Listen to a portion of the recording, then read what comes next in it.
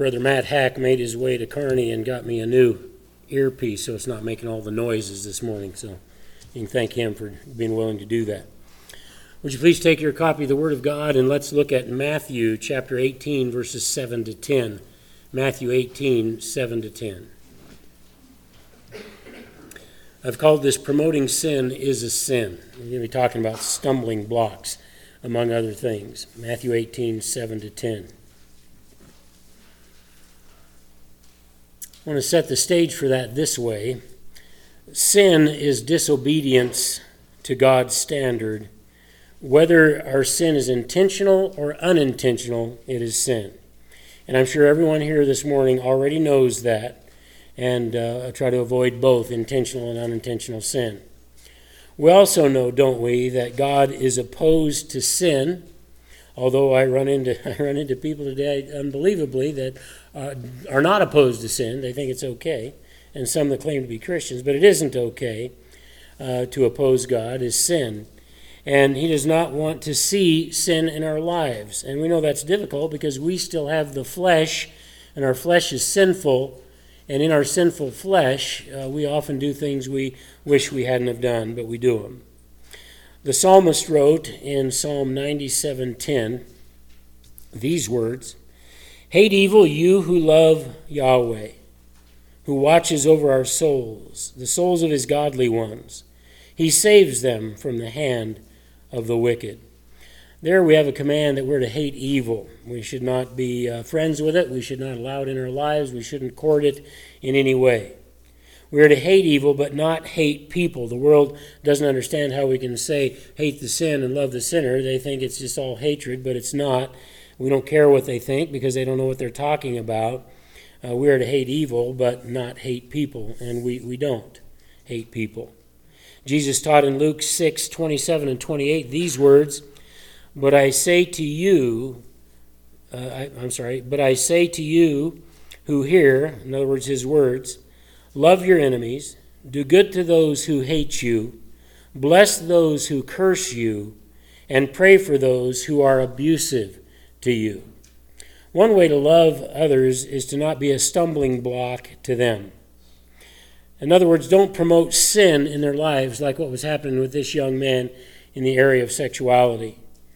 One, loving others means I'm not going to stand in the way of their gaining ground with Jesus Christ. We don't promote sin in another person's life. That's a stumbling block. Instead, we encourage them to be righteous, and we do that by the way we live and by what we say. Jesus has some very important things to say about causing others and allowing ourselves to sin. Stumbling blocks are about that.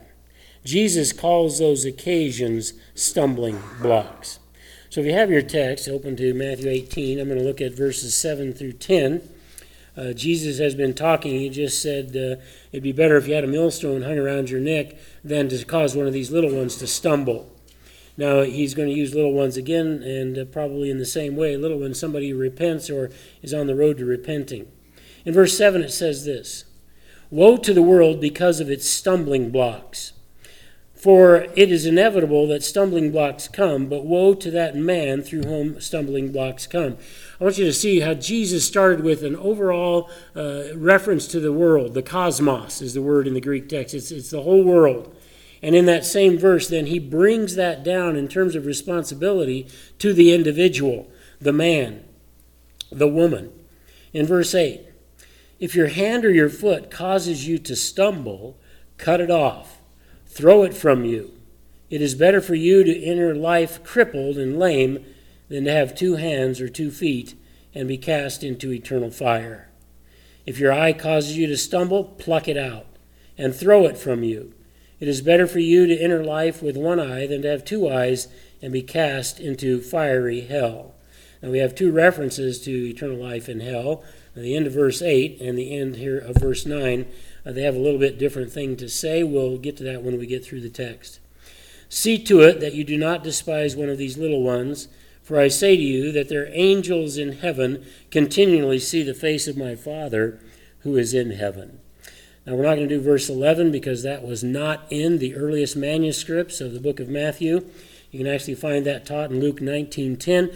But when we exegete a book, we want to listen to what the author has to say. Somebody added that, probably a scribe somewhere, to make it go along with Luke. It wasn't a part of Matthew's argument. It wasn't a part of what he was trying to say. So we won't try to deal with that. And if you have a good study Bible, it tells you that in the margin that it doesn't appear in the earliest manuscripts of Matthew, meaning Matthew didn't write it, so we don't want to study it here. We'll study it in Luke. All right, having read the text, our first point number 1, verse 7, is this, if you're following along and taking notes in your bulletin. Point number 1, though stumbling blocks are inevitable, great suffering awaits those who trip others up in regard to their faith. Though stumbling blocks are inevitable, great suffering awaits those who trip others up in regard to their faith. That's a warning for us, not to be stumbling blocks. And there's two things going on in this passage. This can be standing in the way of somebody who may be looking for Christ or may be considering Christ, maybe wants to have faith in Christ, and also for ourselves and what we do with sin. Because what we do with sin is going to determine whether we really are a member of Christ's family or not. Those who don't know Jesus don't care about their sin. Those who do know Jesus do care about their sin. So in verse 7, Jesus pronounces woe on the world, and we'll talk about the world in a minute here, because of its stumbling blocks, for it is inevitable that stumbling blocks come. In this world where there is sin, and it's rampant, and it's a part of every person who is conceived in their mother's womb, that's imputed sin at that point, and then we're all enemies of God, Romans 5:10 and 11.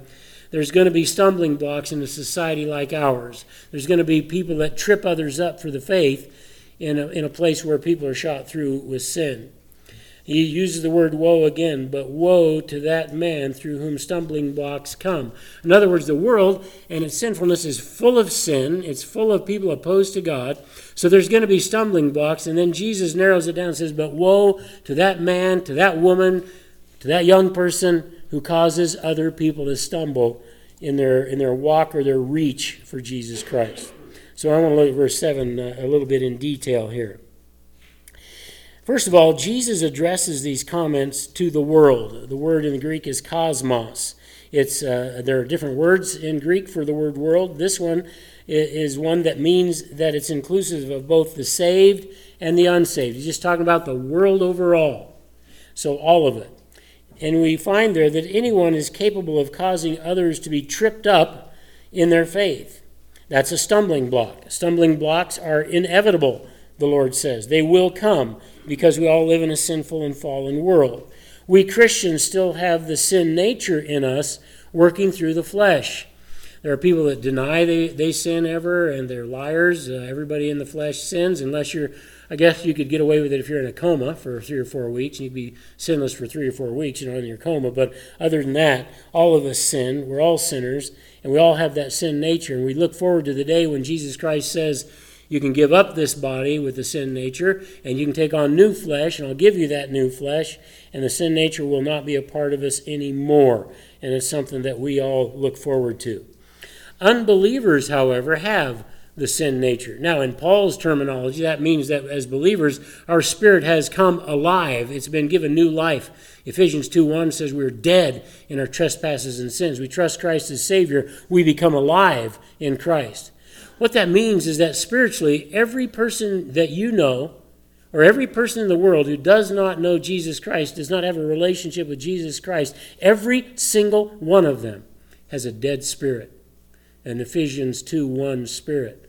And they are not making good choices. They're not making a choice for God. Some of them are moral people. Some of them do a lot of philanthropy and take care of other people, but they don't know God. So unbelievers have a sin nature, but they don't have new nature in them by which to live. We do. So what's our excuse, right? Though translated as inevitable here in this verse, that it's inevitable that it comes, the Greek word here carries a definition that carries with it the idea of a necessity. I want to read it with that in mind. Woe to the world because of its stumbling blocks, for it is of a necessary nature that stumbling blocks come. Necessary why? Because there's sin in the world. Because there's sin in us. That's why. And the word carries the word of necessity. The definition of this word of course, from the Greek, is necessity or constraint as inherent in the nature of things. And in the nature of sin, it is inherent that there will be stumbling. It is pressure of any kind. It can also mean compulsion by forcible means. And that's the one I want to stick to, because compulsion by forcible means, this is what we're talking about. Somebody becomes a stumbling block in your life, or you become a stumbling block in somebody else's life who is trying to reach Christ. And what's happening is that you are compelling them, and in a way forcing them by setting up a stumbling block in their life to keep them from getting to Christ. I like the way this is used, this word, and just for illustration purposes in terms of what the word itself means, what it conveys, in 1 Corinthians 11, the Corinthian church had more than their share of problems, and the Apostle Paul is trying to straighten out a rather wayward group. In 1 Corinthians 11:19, Paul's been talking about you're not getting along in church, you're fighting in church, you're walking over each other with your gifts, on and on and on. And then he says in verse 19, for there must also be factions or divisions among you. Why? So that those who are approved may become evident among you. In other words, problems in the church are built into the church. It's built into the fabric. It's built into the whole cause of this world, which is right now sin, and the god of that world is Satan right now. And so there's sin everywhere. And in the church, God allows factions to come. In fact, what he says in our word from our text, inevitable, is the same word here for there must be. There must be. What he is saying to us is that this will happen in the church. There has to be, because God every once in a while clears out the church to find out those who are genuine and those who are disingenuous, and those who are for Christ and those who are against Christ. And you can see very clearly where they are when trouble comes into the church, when factions enter into the church. And the Lord says this is inevitable in the sense that it must be. It's built into the fabric. So it's a good illustration of what the word means back here in our text in Matthew chapter 18, verse 7. It is inevitable that stumbling blocks come. They are there. They're not going away until the Lord comes to get us. For us, they're going to be around. And it's a compulsory force. Then I want to say something about the word stumbling blocks. What is Jesus meaning? A stumbling block can be anything that you set in the path of another person that causes them a disruption in their life with Christ. So the young man on the video tonight, he's trying to be moral with his girlfriend, but everybody else is being immoral, even some people in the church. And so he says, it's really hard. It's hard for me. I want to do the right thing, but there's all these things happening. Well, who put those things in his roadblock as a roadblock? Well, he did, and others have. Stumbling blocks has the meaning of being a device for catching something alive. It's a trap. This is an action or circumstance that leads one to a contrary to a proper course of action. So it's something that leads somebody away from what they should be doing, and something that is contrary to what they should be doing, and it leads them in the wrong direction. It can be an action of a set of beliefs that are wrong, temptations to sin, like this young man was talking about, or enticements to apostasy. It can be anything that makes somebody not make it where they're supposed to go with Jesus Christ. And we can do that to ourselves as Christians, and we can do it to others who are non-Christians. In spiritual things, then, which is what we're concerned about, it is setting a temptation in the path of a person as they travel along life so that he or she will fall away from that path of God and end up on a crooked road, or end up being trapped by the enemy in his traps. Now that's a long definition, so I'm going to read it again. In spiritual things, it is setting a temptation in the path a person travels so that he or she will fall away from the path of God and end up on a crooked road. You know, there are people that are purposely trying to keep Christians from following Jesus, right? I remember years ago a dad that purposely decided he would do things with his boy on Sunday morning to keep his wife from taking the kid to church. And so he always had something planned, whether it was a recreation activity or something else. Not going to let my son go to church. I'm going to stand in the way of that. Now, though he did that, and though he tried that, that young man came to Christ, listened to Christian radio in his garage one day years later, and then led his dad to Christ. Wonderful story. Doesn't always turn out that nice. But there was a dad that was purposely trying to keep his son away from God, and God found him anyway. Woe to the person who does those kinds of things. Jesus pronounces woe to those through whom stumbling blocks come to others. Now, let's talk about the word woe, and we are going to run into that in chapter 23, where there are 7 woes that are pronounced against the Pharisees. Here, woe, and we'll take Dr. Blomberg's definition. It says this: a woe is an exclamation of how great one will suffer. So Jesus interjects, woe, and then you better listen. Woe what? Woe, what's going to come here? What's happening? Woe if you're a stumbling block. And so he interjects that into it, and he wants you to know, you do this, you're going to suffer greatly. It's a pronouncement of impending doom on a person that follows this path, an impending destruction. This will be a result of God's judgment on those who cause others to stumble. And here we're talking about in spiritual ways. That's our topic this morning, stumbling in spiritual ways. Woe to the person who causes that. That would be like when a person encourages you to violate the Word of God instead of obeying it. That would be like a person encouraging you not to listen to a certain part of the Word of God, or a verse in the Word of God, or a command in the Word of God, instead of adhering to it. You're a stumbling block if you do that. If you take some in the Bible you don't like and you impose it on yourself and others as not necessary, as I don't have to do that, that'll be handled even in more depth in chapter 23. But then I am a stumbling block, and it's a sin, and I will pay for it. Woe to me. It is when they tell you God doesn't care about what you do. God doesn't care about how you think, how you act, how you walk. You can do anything you want to do. We all get to go to heaven. That's what the world teaches. It's when you keep your kids from Sunday school and church because in your mind they're not necessary, and because you have no use for God yourself. So everyone who does that is a stumbling block. Basically, it is when you trip someone up in an effort to stop their forward progress with God. There is an inevitability, that these things will happen, and the accountability that God will bring the one who does this to judgment. And that's what Jesus is saying to the people this morning about this issue.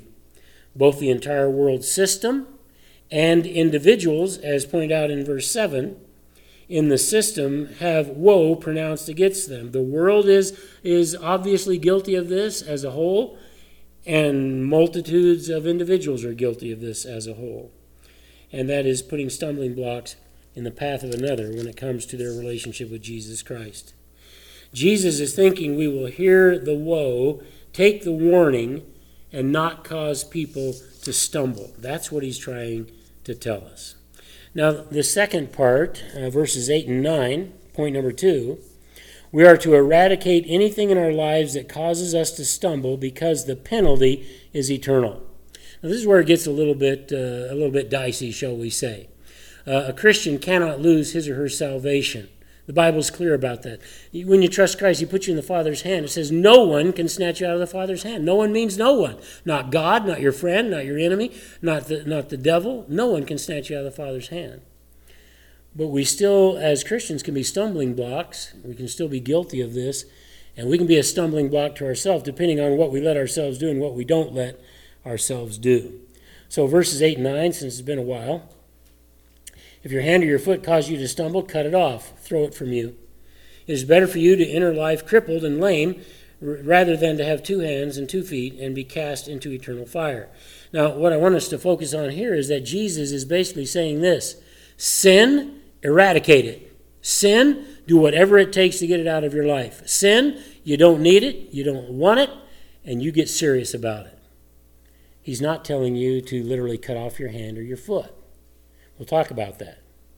Now, we have talked about causing others to stumble. Now, Jesus is, I think, turning his focus on his comments to the individual. And some of those are going to include Christians.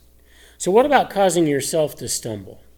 What do you do with sin in your own life? How do you handle it? Well, that's what he's talking about. Eradicate it. If it's your hand or your foot that causes you to stumble, then you'd be better off without a hand or a foot. Here, Jesus has in view the radical, or if you will, the fundamental nature of sin removal for the individual. I want to say that again so you can use that as a guide to hear what else I'm going to say. Jesus has the view, the radical view of the nature of sin removal for the individual. We need to be radical about removing it. These two verses answer this question. What is my attitude to be and my course of action when dealing with sin in my own life? Now, causing others to stumble is a sin, so I got to deal with that. Don't do that anymore. And causing myself to sin. Have you ever set a stumbling block in your own path? Been somewhere you shouldn't have been, now you're tempted. Looking at something you shouldn't be looking at, now you're tempted. You're setting a stumbling block in your own life. How do I deal with that? Well, the seemingly radical nature of Jesus' answer is in direct proportion to the consequence that will befall people who don't take care of their sin. I'm sorry, I have to read that again. The seemingly radical nature of Jesus' answer, because his answer is radical, is in direct proportion to the consequence that will befall people who don't take care of their sin. Jesus is saying, do you people understand that your sin, are you disciples listening to me? Your sin will cost you an eternity in hell. To the followers who are out there that are following the world, your sin, if you don't deal with it, will cause you to burn in hell. And that's the worst consequence that could ever be. That is the worst of the worst. And so Jesus brings out an idea to get you to understand it's a radical thing you have to do to take care of your sin. The Bible, however, I want to read that. Deuteronomy 14:1. Let's do that. Deuteronomy 14:1.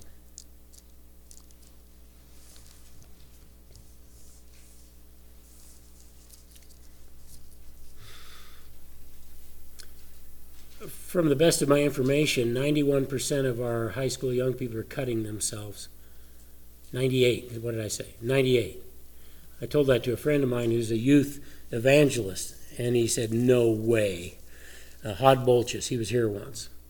And he had 100 kids, thank you, Jesus, at a rally of his. He just thought, let's find out if Hubbard knows what he's talking about. So he asked them, with their heads down, eyes closed, how many of you are cutting? He called me and he said, you don't know what you're talking about. I did not have 98%. I had 100%. Okay, I was wrong. What does the Bible say about that? The Bible has this to say. What does God say in Leviticus 19? Not to cut yourself and not to tattoo your body. It's because you're marring the image of the Almighty God in your body. That's what you're doing. You're effacing the image of God. And if we want to get back to pre-fall creation order, then we don't mar the body of God purposely. And so God says no tattooing in chapter 19 of Leviticus. And here he says, and now I'm back in Deuteronomy 14:1, you are the sons of Yahweh your God. You shall not cut yourselves nor shave your foreheads for the sake of the dead. What the pagans did in those days, they'd go to a funeral and they'd dance around, cry out to their gods, let this one live, and they would slash their wrists or cut themselves, let their blood fall on the dead person and ask their God to raise it with their blood. And God is saying, you don't cut yourself for the dead. You don't do things that mar the image of God in you. We're trying to get back to the image as best we can, not further away from it. And so the Bible is against mutilating the body. That's what I want you to see. Now, if you're a sharp Bible student, you're going to say, but Pastor, the Bible says there's a time when you cut somebody's hand off. That's true. It does. Cutting your hand because you stole something is what's in view here. We also run across in Deuteronomy 25:12, if two men are fighting and a woman gets involved in a way she should not get involved, they're to cut her hand off. That's the punishment for that. And it's in the same passage that talks about the death penalty for your sin. Here we're talking about eradicating sin out of your life. And God is against mutilation. That's the point I'm trying to make. Unless it's this punishment outlined in Deuteronomy 25:12. So cutting off your hand because you stole something, or cutting off your foot because you went somewhere you shouldn't have gone, friends, here's the truth about that. It will not guarantee that you'll stop stealing. It won't guarantee that you'll stop going to the places you shouldn't go. Now, in Arab countries, where they do cut your hand off if you get caught so many times stealing, or they do cut your feet off, believe it or not, there are people in the society that have no hands and no feet. And they're still trying to do things they shouldn't do. Is that what Jesus is saying? Can you solve your problem by cutting your hand off? No, you can't. Removing your foot will not keep you out of places you should not go. Cutting off your hand is mutilation. Jesus never promotes that, except for this one case in Deuteronomy where this woman does something she shouldn't do in chapter 25:12. It's a penalty for what she did, as is the death penalty, which means taking of somebody's life. The real problem is in the heart, and that's where the battle takes place. I think what Jesus is putting here is the attitude I need to have against my sin and sinning against others and others' sin. The attitude I need to have is I'm going to eradicate that. I'm going to get rid of it no matter what it costs, no matter what happens. I'm going to get rid of it. But I don't think he is asking you to mutilate yourself. Dr. David Turner called this verse a hypothetical, hyperbolic language that is designed to make a point. And the point is eradicate sin in your life. And in case we're thinking we're a little holier than maybe we are, there are people in this world that do lob off appendages out of guilt and of feeling dirty. God is not asking us to do that. And I've tried to talk with one of them to get them to stop doing that, and they don't see it. They said, God said to do it, so I'm going to do it. I don't think so. It's about getting sin out of your life. You can cut all your appendages off and still have sin. God is saying get serious about it. And if you think, well, it would be okay for me, I have news for you. I think that, I trusted Christ when I was 8 years old. So I've had a lot of time to do things I shouldn't do. I wouldn't have any hands or feet left. And I don't think hardly any Christian would have any hands or feet left if this is what that meant. He's talking about eradicating sin. This is not teaching us to literally amputate our finger, our hand, or our foot to stop sinning. People who self-mutilate, and that's what they call it in psychological circles, or NSSI, which stands for non-suicidal self-injury, and lots of people have those things and do that. Usually they do it because they believe they're bad and they're trying to eradicate sin. So it has a conversion reaction to it. I feel sinful, my hand did it, so I'll cut it off. And that's not healthy either. They think they deserve punishment, or they are defeated in some way, and so they take that pain to their body and cut something off. They are using mutilation, this cutting, to cover emotional pain. Now, most of the kids I mentioned to you are not cutting things off. They're just cutting in their arms or cutting in their hips or wherever somebody can't see it for the release of endorphins so they can feel good because it gets to feeling good.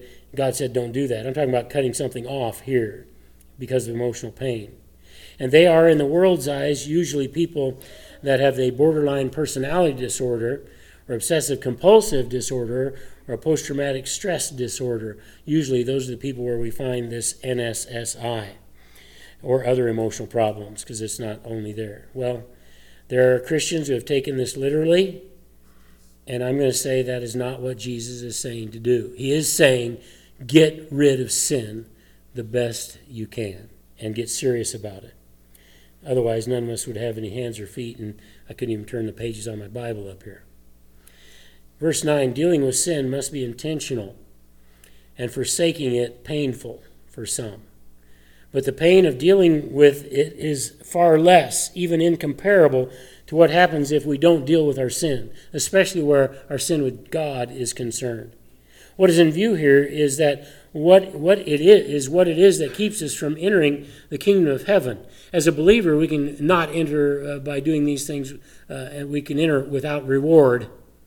An unbeliever won't even get to enter if they don't deal with their sin.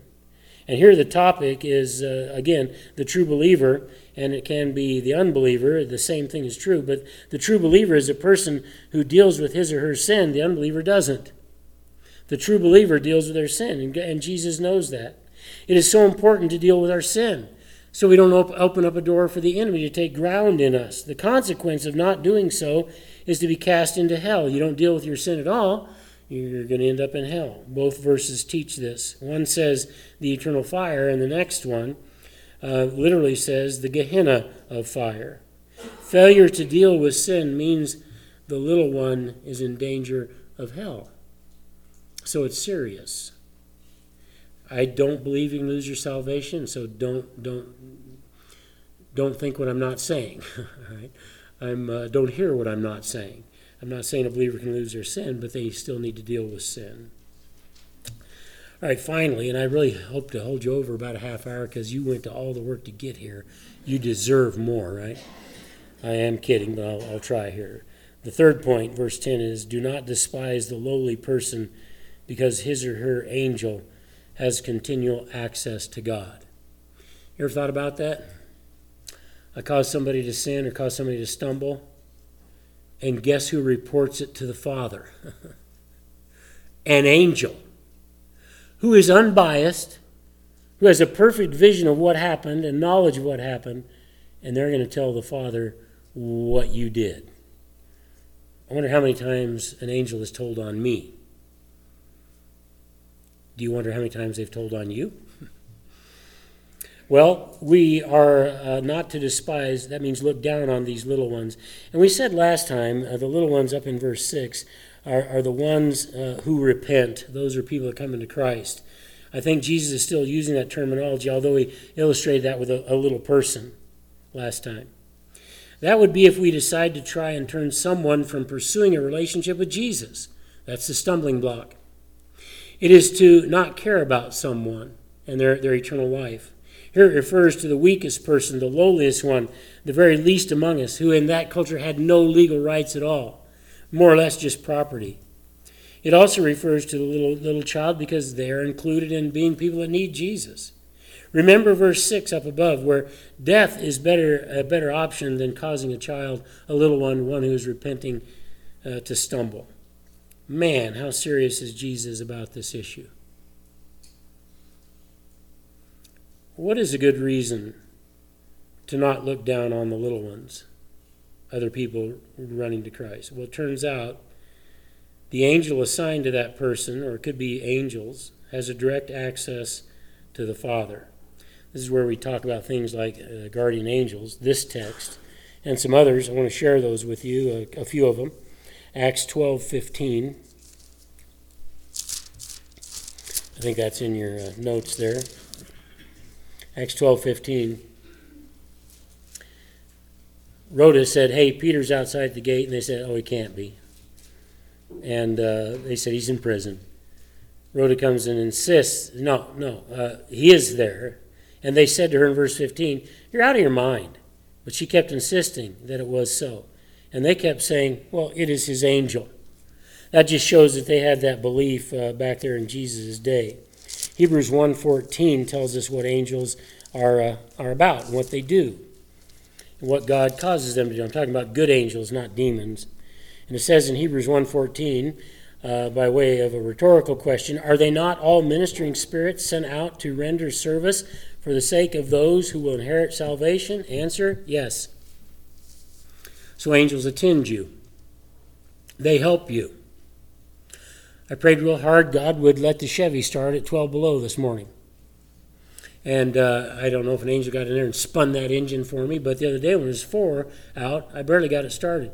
Today it actually turned over quicker and better than when it was 4 degrees. I think God helped me. I wanted to get here. And I think he helped me. Where would I get that help? Well, probably the angel that is sent to take care of me and to help me. Maybe they tag team. Taking care of me would be a job, right? And you might need some relief once in a while. It says in Matthew 26:53,